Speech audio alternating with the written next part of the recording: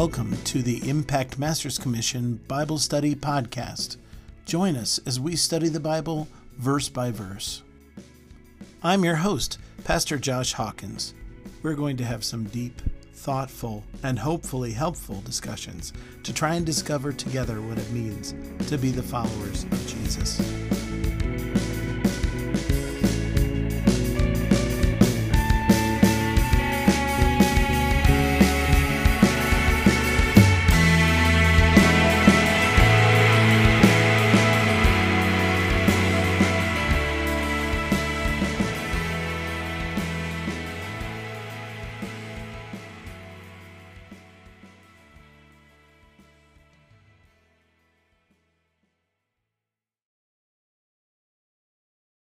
If I bought something expensive, there's no question that I bought it at like Marshall's or TJ Maxx or someplace like that, because I won't even step foot in Von Maur. Although they do have a good clearance section. They have wonderful bathrooms. Well, hey, you got to have your, your standards. Why are you raising your hand? I have a question. Yeah. Have you ever heard of Randonautica? No. It's an app that can tell you. Let me explain. So there's an app that like went crazy on the App Store or whatever. Like, Yeah. It got really popular. Basically, what you do is you like answer. They have like a couple of things that you can pick or whatever, and it'll give you a location on your like maps or whatever, and you drive to that location to try and find like random stuff. We've had no luck so far when we've tried it, but like people post YouTube videos all the time of them doing it, and they find like some really creepy stuff, and yeah, it's really creepy. But I also just feel like some of it is placed because they're YouTubers and they're trying to get views or whatever, and so they just plant stuff in these locations that the thing gives them, and then you know what I'm saying. But Yeah. It's really weird because there's like news reports or whatever of people finding some really creepy things and people going missing. That sounds fascinating. I don't even know what to say about that. Like, so you just go Yep. to wherever this thing tells you to go. When Yes. we went, it kept telling us to go to like neighborhoods and stuff. So like we went and a couple of us walked behind somebody's backyard, somebody's backyard late at night. It wasn't in the backyard. We're more smart than that. It was in like this open muddy field, and it was a waste of time. Okay.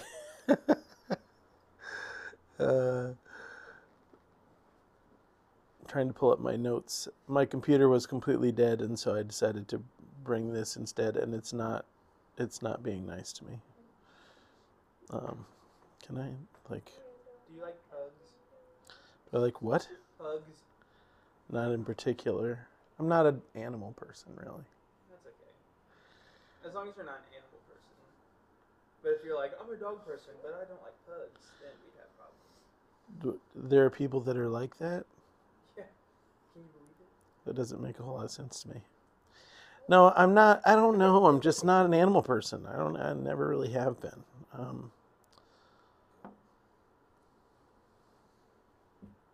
Especially dogs. I don't understand. I do. But it's And doesn't but your not dog wear a but not t-shirt? just when my children run amok. No, what I don't understand, our dog is a really great dog. She's the best dog I've ever, been close enough to know if they're good or not. You know what I mean? So she like never ever barks. She's very calm. She's, does what she's told. So I appreciate her very much. And, she is a member of my household, so I'm, supposed to keep her safe, right? But like the impulse people have to own pets does not make sense to me. It just doesn't make sense to me because like I understand that like a horse that does work for you on the farm, or a dog that does work, or Or a cats cow. that kill mice, and or a cow that makes milk. You know, I understand livestock. I don't really understand pets. Dogs, they just make me so happy. What about dogs that like herd sheep for people on a farm? Like a dogs that actually have it. Right. That actually He are said great. dogs- That- he said job. dogs yeah. that have, like, a job. Animals with jobs make sense to me.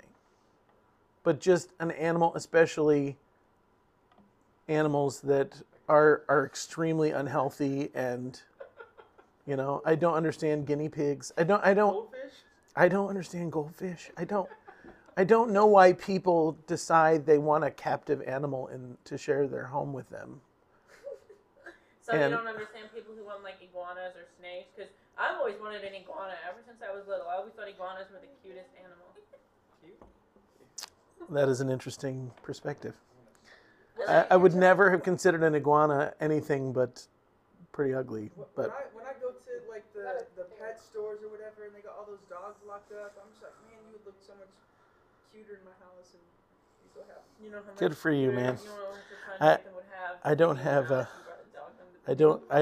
I just don't have. I don't have that. I just don't have that. So I don't really understand it. Okay, we're gonna go to Matthew chapter 5. Need to make some progress on this because we have been just slogging through slowly. I've never gone this slowly through the Sermon on the Mount before with a group. I'm enjoying it. Are you enjoying it? Is the question. Is this helpful teaching for you? Because we could do anything. I think this is the most important thing for every Christian to learn, and my guess is that most of you have not spent much time with it, which is why I always begin here, because most Christians that came from the same kind of places that I came from do not have a great connection with the Sermon on the Mount. So that's why I always go there. But I'm looking for feedback. Shall we continue forward, or are there other areas of study? Do not talk to me about Nephilim that we need to pursue. I kind of had a question on something, but I mean, I could probably just talk to you afterwards. Oh, shoot. So I was talking to one of my buddies last night, and he kind of sent me some scripture to back it up and stuff, and I can't find anything, I guess, to disagree with it, but I guess I kind of do. I don't know if it's like a personal opinion, but I guess just like, what's your opinion on like female pastors, like a lead Sure. pastor? Right. Yeah. I don't have any issue with female pastors. Right. Jesus had women in high places in his ministry. The Apostle Paul worked with women. It's entirely possible the book of Hebrews was written by a woman. And that's all with incredible cultural pushback on women in places of authority in Jesus and Paul's time. So if they were willing to, brave the pushback to put women in places of authority in their ministries, then I personally don't have an issue with it. There are a couple verses that talk about where the Apostle Paul says things like, I don't allow women to have authority over men, or I don't allow women to speak in public. Most Bible scholars for a long time would say that these were cultural issues that had to do with that church in particular, and with the kind of, with the culture of the time, and not meant to be universal instructions for the church for all time. It was Pastor Paul talking to that particular congregation about what works in that particular congregation. Now, there are definitely people who tend to, who would disagree with me on that completely.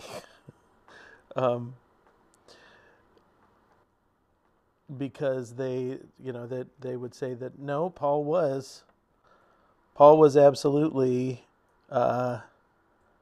making rules for the church for forever. That the Apostle Paul was saying that that's how things should go. And those people are usually called complementarians, okay? And their argument is that both in the Old Testament and the New Testament, the Bible seems to lay out different jobs for men and women. And in their point of view, one of the jobs for men is to lead. That's where we get ideas like the man is the priest of the home, etc. I do not think that there's a whole lot of biblical... I just don't agree with their interpretation of those particular scriptures. I don't. I guess like my biggest thing is I just didn't know, like, because I'm not the most, educated with my Bible, so I just wasn't sure how to like respond back to that. And because like he told me he's like never heard like a solid biblical teaching on it, on like why women could be pastors, so he was just like curious. Yeah, I mean, the best that there doesn't seem to be, other than that one conversation of Paul's, which he didn't have that conversation in other letters. It was just in that one around women and leadership and whatever. There isn't a clear teaching that women shouldn't be. And Paul also says things like, in the kingdom there is no longer Jew, nor Greek, nor slave, nor free, nor male, nor female. So it doesn't really make sense that he would say that and also say this, that because people shouldn't be treated differently because of their gender, because of their nationality, because of their ethnicity, etc. We should all be one and afforded the same opportunity to operate in a particular sphere. So Paul doesn't seem to have an overall issue. And plus then we see things like he regularly worked with Priscilla and Aquila. And Priscilla is always named first, which means she was foremost of the pair, which means she was probably the teacher, probably the leader of that particular couple. And then Jesus had multiple women that were at a high level in his organization that helped to support him, etc. Now, there aren't any women named as apostles. But again, that may have just been I don't know that a female apostle would have been accepted by the culture of Jesus' time. So I don't see that as Jesus saying that women shouldn't be in leadership. I just see Jesus operating within the construct that he existed in. If he had women go out and preach, women weren't even allowed to testify in court. Okay, but at the same time, it was the women who went to the tomb that were the first witnesses of Jesus' resurrection. And that's in the Gospels, which were written less than 100 years after Jesus' life. The Gospels wouldn't have done that unless they had a high view of female authority. Yeah. So it's like, I don't know, like what I'm thinking is that like, in the Bible it says like make disciples of all nations. Yes. Baptizing them, teaching them. And Yeah. so like, in my mind, like, I know, I feel like women, like, it's okay for them to be like lead pastors and like youth pastors, kid pastors, stuff like that, because like when you're teaching or leading somebody, you usually discipling them. Like right now, you're discipling us. Right. And so like, I feel like anytime you teach, you're discipling. And so I don't think that like I don't think the Bible is saying like, oh, women can't be Right. teachers and You stuff don't like think that. women are exempt from the Great Commission, in other words. Yes. Yeah, I agree. I agree. And so, yeah, there's hot debate on both sides, personally, especially when I go back to Genesis 1, okay, and I see, Okay, Adam and Eve. Okay, the way the Bible talks about that is that she was taken from his side, right? Okay, and that was purposefully to show her not as being subservient to him, but as being a partner with him. That she's been given the same authority, the same position as Adam. And there were later Jewish traditions, etc., that changed things. And then English translations which didn't help, like, for instance, refer to her as the helpmate of the man, which is not an accurate translation at all. In fact, the word we translate as helpmate or helper is used of God many times in Scripture. So it does not, even though to us, like, if, oh, I'm your helper, that feels almost subservient, right? Does that make sense? Like, well, you're doing the job, but I'm helping you.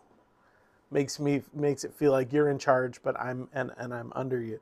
But that is not. Can we say that of God? That I'm in charge, but God's helping me? No, we can't. And so because of that, that we can't use that language to put women in a subservient place.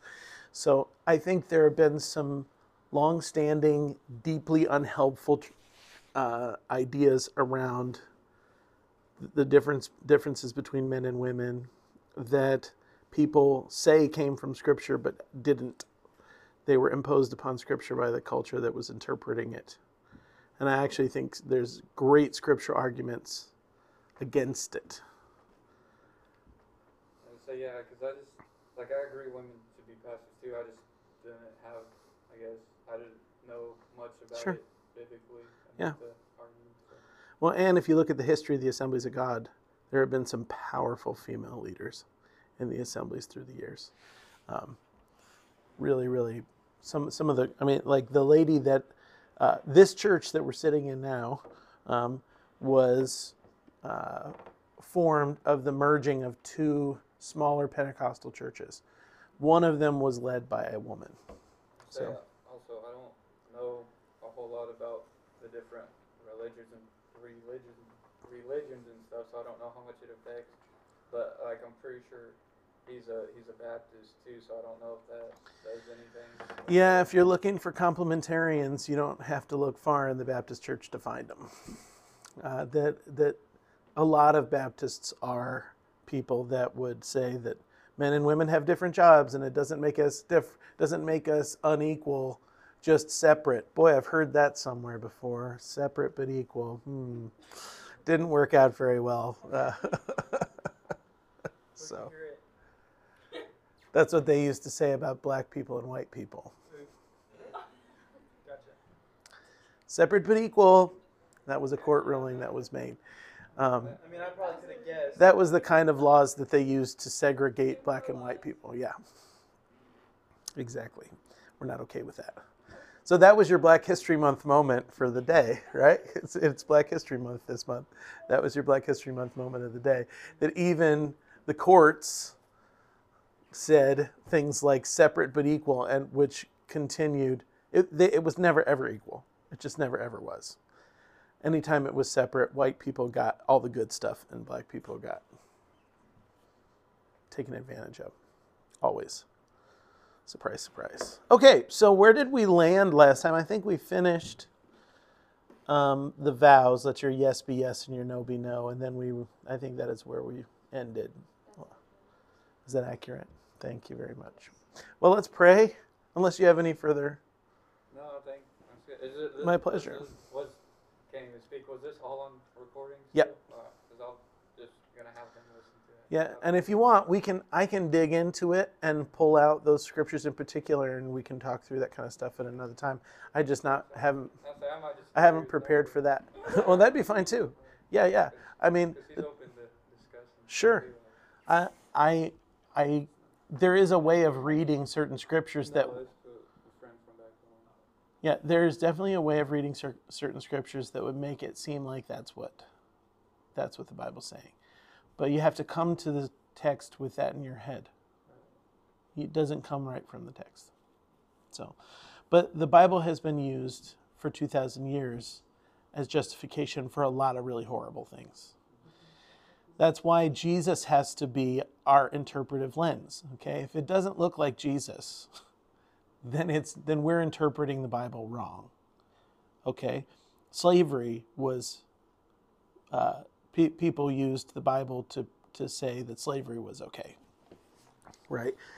People have used the Bible to say lots of things. People used the Bible to say that eliminating the Native Americans was okay. Okay, so there's been 1,000,001 ways the Bible has been twisted to serve man's purpose rather than turning us to serve God's purpose.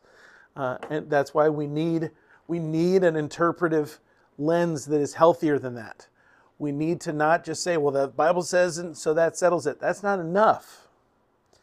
We need to be able to read the Bible correctly. And the way we do that is by understanding the character and nature of Jesus Christ and letting that inform our reading of Scripture. Because God will never not act like himself. Does that make sense? And Jesus told us, and then the author of the Hebrews, who might have been Priscilla, by the way, told us that Jesus perfectly reveals the nature of the Father. That was the very first thing that we talked about this year. That Jesus perfectly reveals the nature of the Father. When you read certain scriptures, you can take a bunch of different interpretations from one or two or even several scriptures. But if they don't match, if what you're saying that scripture says about God does not match Jesus and how Jesus is portrayed, then we have to go back and we need to reinterpret that portion of scripture. Does that make sense? Okay, we're reading it wrong if God doesn't look like Jesus. If we don't have that, then we can do whatever we want with Scripture and feel justified all day long for doing horrible things because the Bible said I could. No, that's not how this works. All right, let's pray. Father, I thank you so much for this opportunity once again to spend time in your word. Lord Jesus, beautiful, wonderful Lord Jesus, I ask right now that you would speak to our hearts. That you would plow up the fallow ground of our hearts and that you would plant the incorruptible seed of your word within us so that it might grow up as a harvest of righteousness for your name's sake. We ask these things in Jesus' name. Amen. Okay, so we're going to start with verse 43 of Matthew chapter 5. And maybe we'll... Was there a question? No. Okay. It wasn't bad. What? It was about. You want to share with It us? was about something we want to do next summer. It was all topics. Sorry. That's all right. Okay. I'm just checking on you. All right, verse 43. You have heard that it was said, you shall love your neighbor and hate your enemy. But I say to you, love your enemies and pray for those who persecute you, so that you may be the sons of your Father who is in heaven, for he causes his sun to rise on the evil and the good, and sends rain on the righteous and the unrighteous. For if you love those who love you, what reward do you have? Do not even the tax collectors do the same? If you greet only your brothers, what more are you doing than others? Do not even the Gentiles do the same? Therefore you are to be perfect, as your heavenly Father is perfect. Ooh. That's a good word. Ooh. Come on, Jesus. Come on, Jesus. This teaching right here, oh my gosh. This teaching right here radically separates the teaching of Jesus from almost every other religion on the planet. Okay? There are some very specific Christian teachings that no other religion before it ever taught. Okay? Now, there have been some since then, but we might just say they were just riffing on Jesus, right? This is one of them.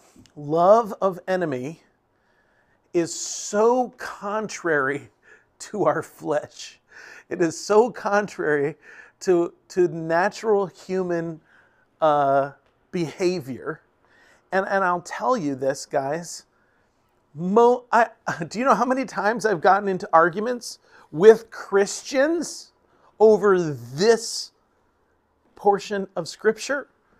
When I see people that purport to be Christ followers hating their enemies and feeling justified by doing so because they are righteous and their enemies are unrighteous. Okay? I point to this scripture and they give me all the reasons why I'm wrong. They give me all the reasons why that person's evil and they deserve me to not love them. They deserve me to treat them as subhuman. They deserve to have their rights and whatever taken away because they're this or they're that, or you don't stand for this, do you? And I get that kind of crap all the time because people are just trying to not do what Jesus told us we were supposed to do, namely, love your enemies. Pray for those who persecute you. Because that's what the Father does. Jesus even points this back to the Father and says the reason you should do it is because it's what the Father does. But people have serious issues with this. Christians have serious issues with this. And let me say this to you right now, okay? Controversial statement alert. When you hear people hating enemies and resisting love of enemy, what you've just done is exposed idolatry. Okay? What do you mean by that? All right. What I mean by that is this. If someone is hating an enemy, Yeah. whatever they name as the reason that they are justified for hating that enemy, that is an idol in their life. Oh. Okay? Okay. I'm going to give you a for instance. Okie dokie. All right?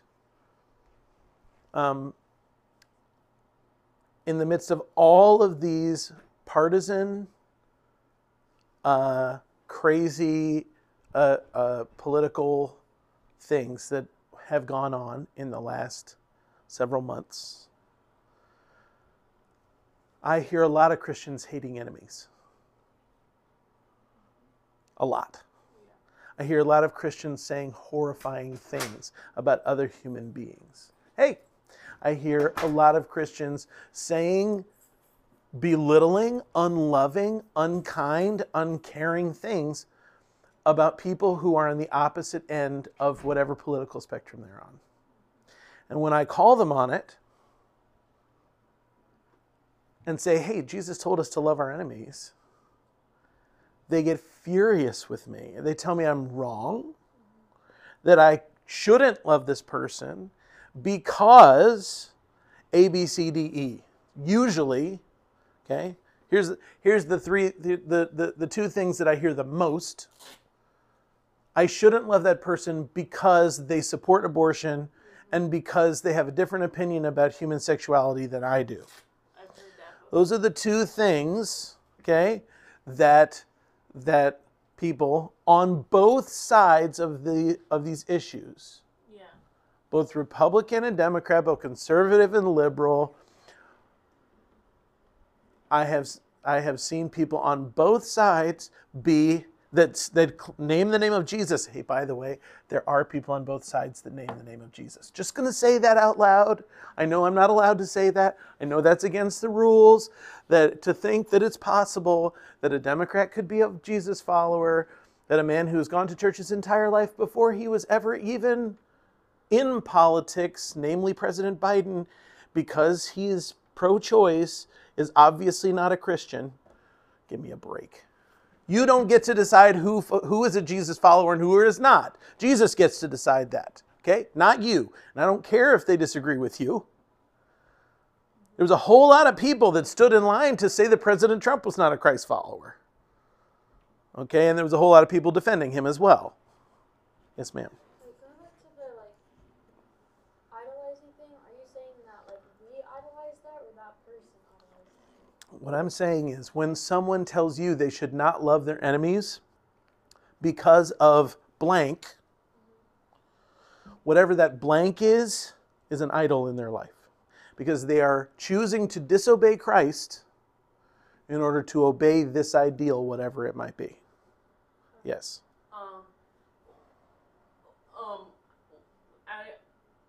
I have a question on what you were saying. I'm glad you talked about that because I have had some people like who I've grown up going to church with, and then I've told them because that's how I feel too. Because it's like I say, pray for Yes. him and love him because Yes. that's what we're called to do as Christians. Amen. Because God doesn't have a political party. Right. And they're like, what? I've had some people say, well, we are called to respect their position, but just because they stand for, like you said, abortion or still homosexuality, said the Bible actually says we don't have to respect them because that's an abomination to God. And I was like, and when you said that they do that because to justify their reason for not loving them, Right. And that's an idol in their life, how they make it good. I was like, Yeah.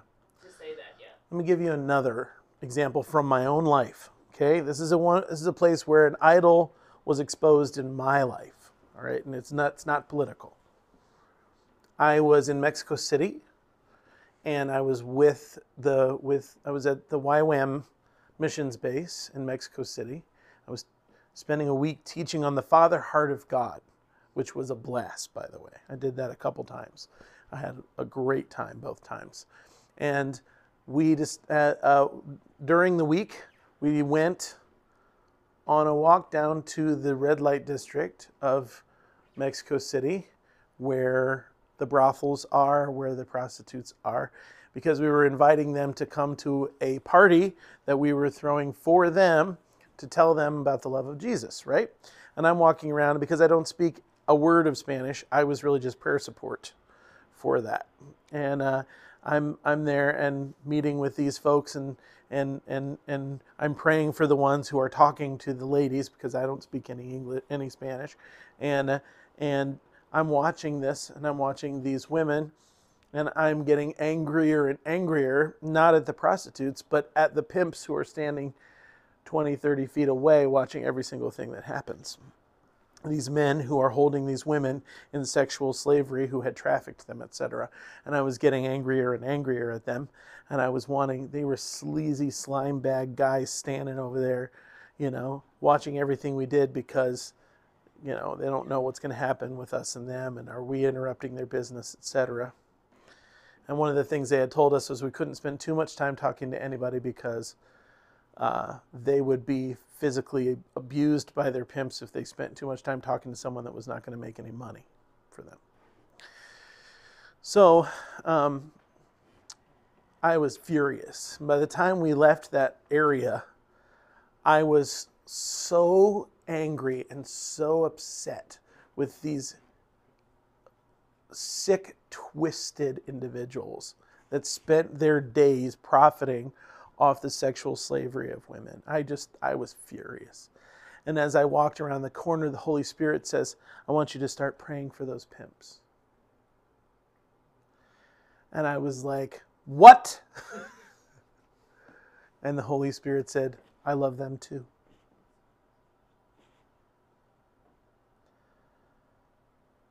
It was a serious check in my spirit. Because here, these men are committing absolute atrocities. They are involved in human trafficking. They are evil, evil, evil people. But the Holy Spirit is saying, I want you to love them because I love them.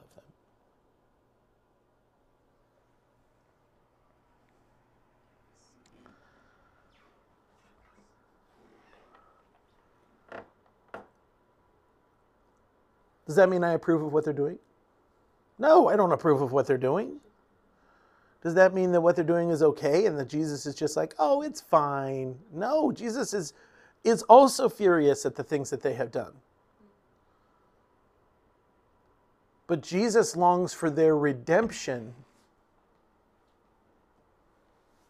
Jesus came into the world to save people who are broken, and that is who they are, broken people.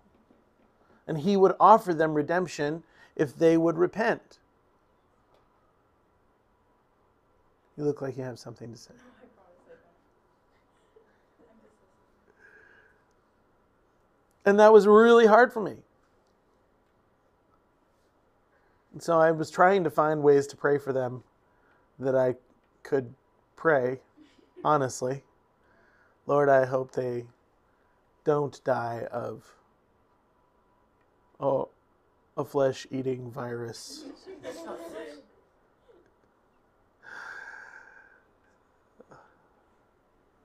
Does that make sense? Jesus was teaching me to love my enemy. And this man wasn't even my enemy. It was the enemy of these women. So Jesus would even ask those prostitutes to love them. Now let me clarify. Does that mean that they should stay in sexual slavery? No.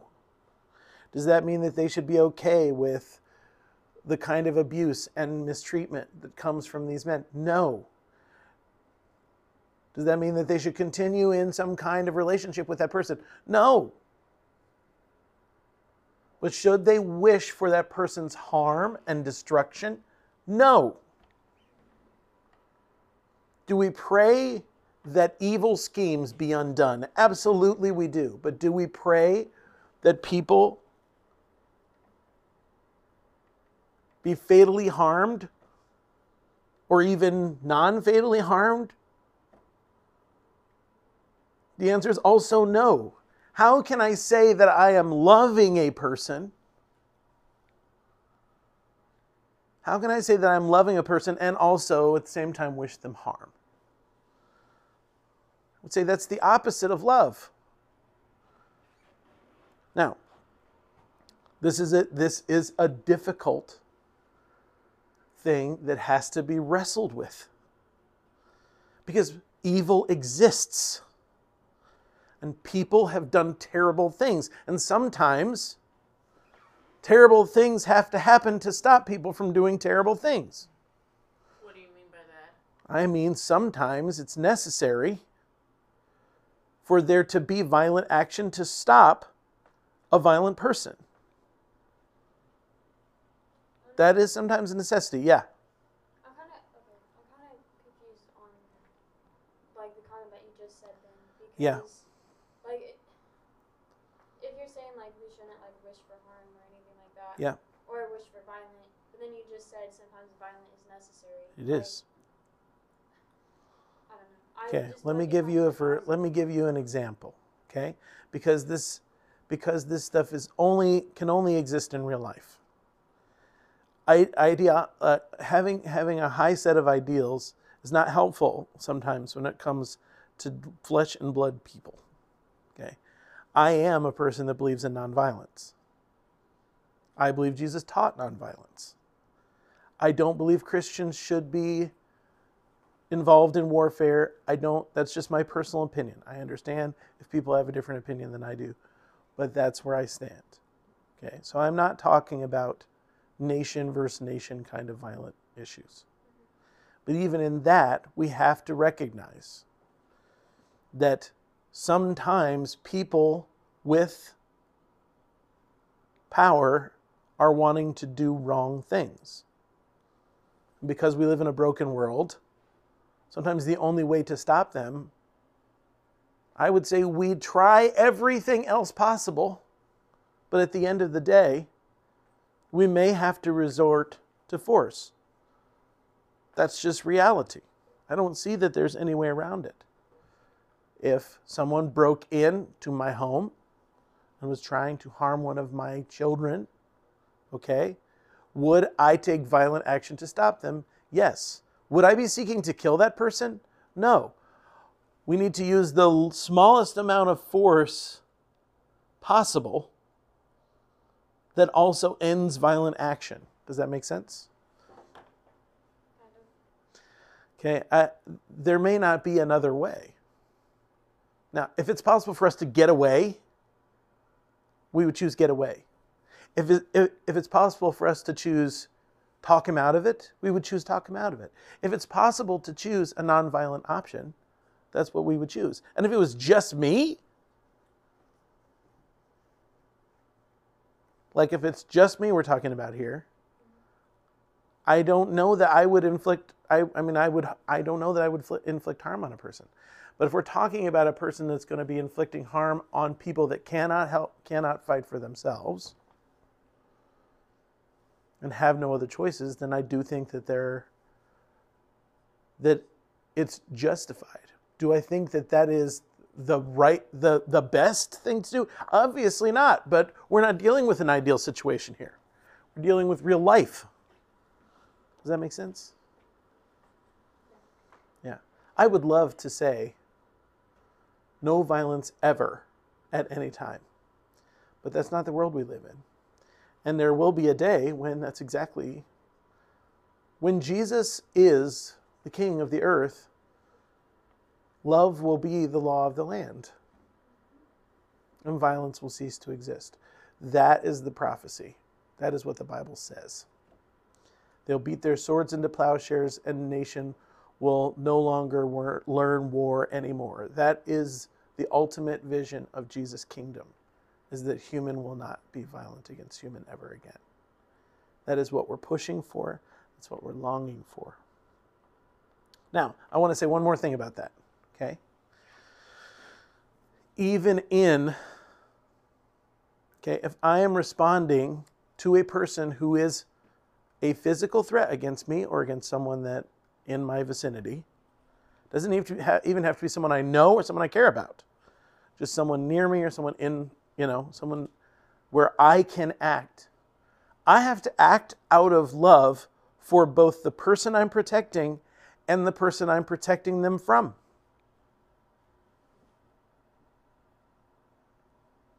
So whatever I'm doing needs to be loving for both groups of people. But there's definitely been times when I've had to pick my kids up and wrap them up so that they don't go and do something that's going to hurt them. Does this make sense? Yeah. Talk to me about your unease. I don't know, I guess I have like a different viewpoint on it than like, Tell me your viewpoint. I don't know, I personally like think that if you're trying to like show love like to your enemies or whatever, like I personally don't think violence is necessarily an option, because if you're trying to show love, violence is not love. Right. And like I do get in some cases like violence is necessary, like hard love. You're not just gonna like, if your kid keeps on like blowing their money and stuff and they need their bills paid, you're not just gonna keep on paying their bills. Right. You know, it's a tough Yes. love type of thing. And Right. I don't know. I'm just like kind of frustrated, honestly, and I guess like confused on I all am of it. I am deeply committed to nonviolent answers to as many questions as humanly possible. But I'm also aware of the world in which we live. And there are times when there is no other choice. I feel like you can help your actions though, and not necessarily like what the world is doing or whatever, because obviously the world is messed up and messed up things happen. But I think that eventually people who do violent things, whatever, like they're gonna have consequences. Right. Because it's like I don't remember where, but like reap what you sow. Yeah. Yeah, I don't know. No, you're very correct. Of course they will. Of course they will. But that doesn't, I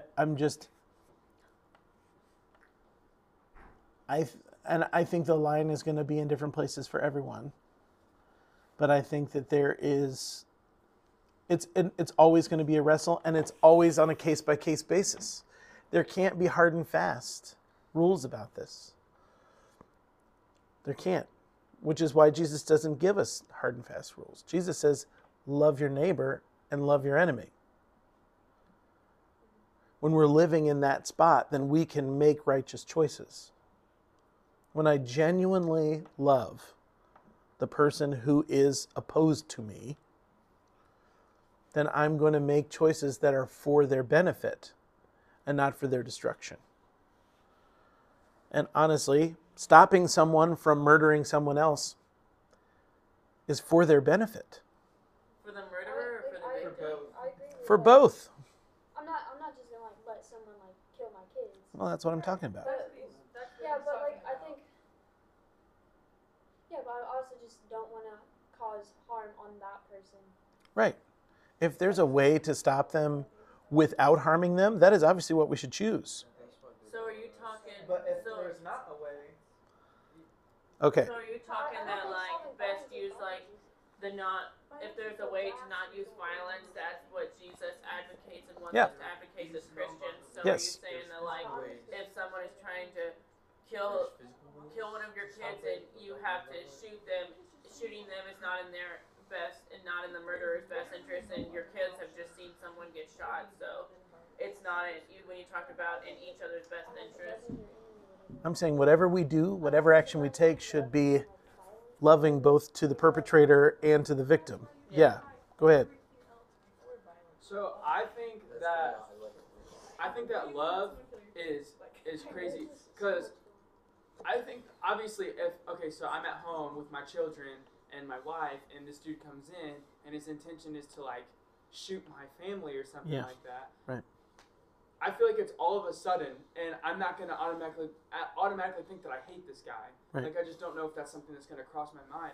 And like the action of me, like I think violence doesn't necessarily mean love, but I don't think it always means hate either. Because in my mind, I'm doing it to protect like people that I love. Right. And like, in a way, I'm protecting him from not killing them because like doing that through love. And like, I don't want to kill him. Like obviously, if I could like maybe shoot his leg or something after I've tried all the other steps. But sometimes you don't have time to try other steps because they just come in guns blazing. That's what I'm talking about. Right. And That's- so I just think that like We live in a real world. That is not, but I will say this. Let me say this, okay? Spiritual practice is about making us ready for moments when we don't have time to think it through. yeah. Okay? So, me learning to love my enemy every day, in the way that I speak, in the way that I pray, as Jesus talks about, pray for your enemies, in the way that I think about them when I read something they wrote online. Okay? Practicing love for enemy in those moments is going to change the way that I react in the moment, like the one that you just mentioned. Because my muscle memory, my emotional, spiritual muscle memory is going to be radically different. Yeah. And that's what Jesus is saying. Jesus is saying make it a habit of loving enemy. Because there's going to be a day when you won't have time to think. Does that make sense? Yeah. I mean, I get it. And that's what spiritual practice is all about. Because we can analyze forever specific situations and how would we respond in those specific Right. situations. But none of those situations are probably ever going to happen to any of us. Right. My issue is if we prepare ourselves to kill, I don't see that as loving enemy. I see that as the opposite. I agree. So what are you spending time building in your heart? The ability to end an enemy or the ability to love an enemy? And that's the question. And as a follower of Jesus, I understand that this way of thinking is radically different than the way of our nation. Okay, the civil religion of the United States of America, we say we don't have one, but we do, and it is the worship of America. It exists. The way it's been talked about a lot lately is called Christian nationalism. But America is a religious system. And everybody in this room has been indoctrinated. And if you don't believe me, go to a baseball game and see what happens when the national anthem gets played. There's more respect for the national anthem than there is for a hymn or a prayer or... Like when the national anthem plays, I'm sure we all have been raised that you stand up, you take your gum out, you take your hat off, if you're wearing a hat. Yeah. Yeah. Those are religious responses. Okay. We'll spend some real time talking about this some other time. I'm not saying we disrespect this country. I love this country with all my heart. I'm so glad to be an American, truly. But I refuse to worship it. Will not worship the United States of America. And the civil religion of the United States of America worships Mars and Mammon, war and money. Okay? It's the truth. If you don't believe it, then you need to do some praying and thinking about what I've said. Our culture bows down at the altar of war and money. Don't we have one of the biggest militaries? By far, by many multiples of any other nation in the world. We spend something like 20 times more money on the military than the next nation in line. Like Russia or China, one of them. Like say, take how much China spends on the military and how much the United States spends on the military, and you're going to see we spend 20 times more than China. That's just real. Those are just actual numbers. If you're okay with that, and you're like, yes, that's how it should be, then whatever, we can have a conversation about that. But I'm just telling you the truth. Okay. They could use that money to actually help people in this country. Well, we're not going to go there. There's a lot of people that would say that that money does help people in this country because war and, building planes and tanks and guns and ammo, etc. There's a lot of people that's how they make their living, is by building those things. And so spending that money does help people in the United States. Okay. But we're gonna continue forward. If we are a people that are seeking to love our neighbor, why are we so heavily armed? There's more guns in the United States than there are people in the United States. It's true. Maybe the answer to that is, at least for me, just spitballing here, is it like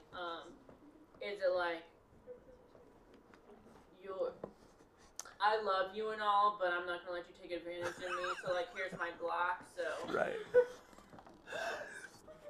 I mean, We are also a gun culture, and I'm not saying guns in and of themselves are evil in any way, shape, or form. It's fine. It's fine. Jesus doesn't look at guns and say gross, but I mean, I think it speaks loudly. And I will say this: the rest of the world wonders why we have so many guns. That's the truth. We were talking about the UK. When they think of America, they think that's where you go to get shot. It's true. That's how they feel. Go ask any British person. they wouldn't be right. How do you feel about? Because in their country, guns are largely outlawed. What do you mean by outlawed? Do you mean like the government doesn't allow them to have guns, or? They really aren't supposed to own guns. Now they have, they can hunt and things like that, but Yeah. but most guns are outlawed. I don't know about all the rules, but I watched Fast and Furious. yeah. They were in the UK, and they said that handguns are outlawed in the UK, which is obviously true. Yeah. Yeah. Which that's not a bad decision, because that keeps people from mugging. Oh, you better be careful. Better be careful, buddy. Okay. You better I don't hear about it. you better be careful about that. To say What'd to you say? he said that it's not a bad decision to outlaw handguns, and I personally agree with you, but there's a whole lot of people, including most of my family, that would have a real problem with what you just said. So Stuff like that, like, I don't know. I don't really have a stance. Like, I don't really care, to be honest. It's just not something that I think is too important. It doesn't bug me. Jesus told us to love our enemies. I mean, yeah. I mean, the guns part. I want to love my enemies. I want to love my enemies right before I shoot them. That's why I just don't. It doesn't. That's America not. for you. That doesn't make sense to me. That doesn't make Like sense to me. I'll love you. Like America's like I'll love you right in the middle of my gun sight. I'll love you. Yeah. All right. So, and he says that Jesus admits. Now, I want you to think about the culture that Jesus is speaking into. We got 5 minutes left. I want you to think for a minute about the culture Jesus is speaking into. He is speaking to a country that is being violently ruled over by another country. The people he is speaking to are not free. They do not have rights. They may not own weapons. They're not allowed to own weapons. They are controlled by Rome. Anytime there is an uprising to try and get rid of Rome, they are brutally, brutally crushed. Jesus himself is about to be brutally killed because people are claiming that he stands up against the Roman government. Okay? That shouldn't weaken my argument. That should strengthen my argument. Because Jesus was talking about Romans. He was saying that we should love our oppressors. And if you think that me telling you to love your enemies now, and hinting around that might mean if you're a Republican loving Democrats, if you think that's offensive, go tell someone who's being violently ruled over that they need to love the people who are violently ruling over them. And think how offensive that must be. For them, for us saying it, for the people we're saying it to. Yes. Can you imagine how they must have felt about Jesus saying, love your enemies in the midst of that kind of a culture? And people get mad at me for suggesting that maybe they shouldn't be carrying around multiple weapons. Jesus is saying to them, you know these guys that routinely beat people for next to no reason in the streets? You know these guys that have taken away every human right that you've ever had? You know these guys that regularly rape young Jewish women? You need to care about them.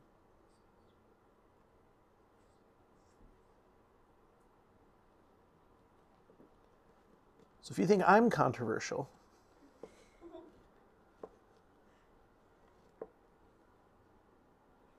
Jesus was speaking into a culture where loving your enemies meant something truly radical. And he knew it too.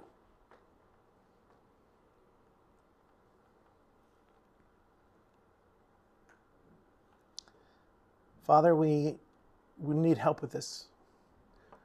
We need help to apply it to our lives. We need help to deal with our own emotions around these issues, these subjects. Holy Spirit, we can't love our enemies without your help. That's just the truth.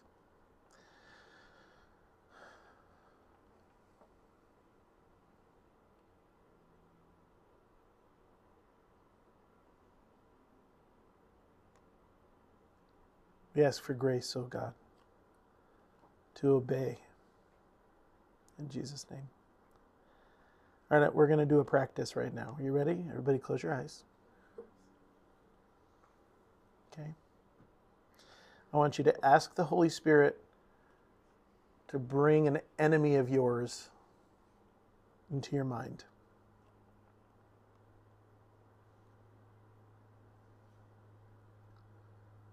Holy Spirit, show me someone I deem an enemy.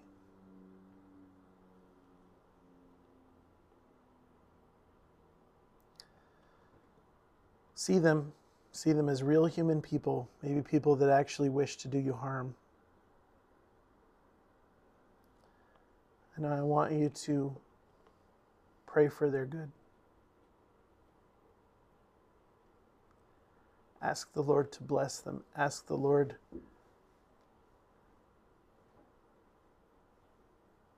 to do good things for them. And do not pray at this time that God teach them to be nicer to me. That's not what I'm talking about. Ask the Holy Spirit to stir care and love for that person in your heart. Pray the most loving prayer you're capable of praying for them.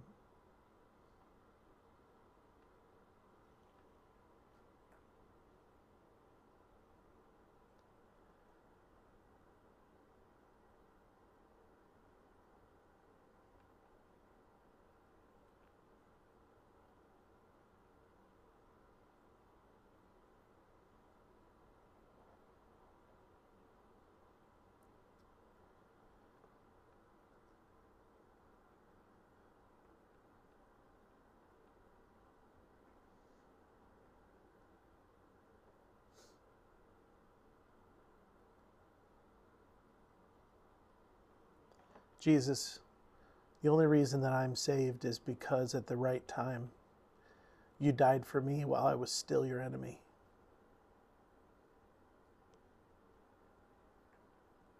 While I had no respect or love for you, while I had no desire to honor you or to follow you, you died for me. Jesus, teach me to be like my Father in heaven, to show kindness and love to every human being, regardless of how they feel about me, regardless of how they feel about the things that I love.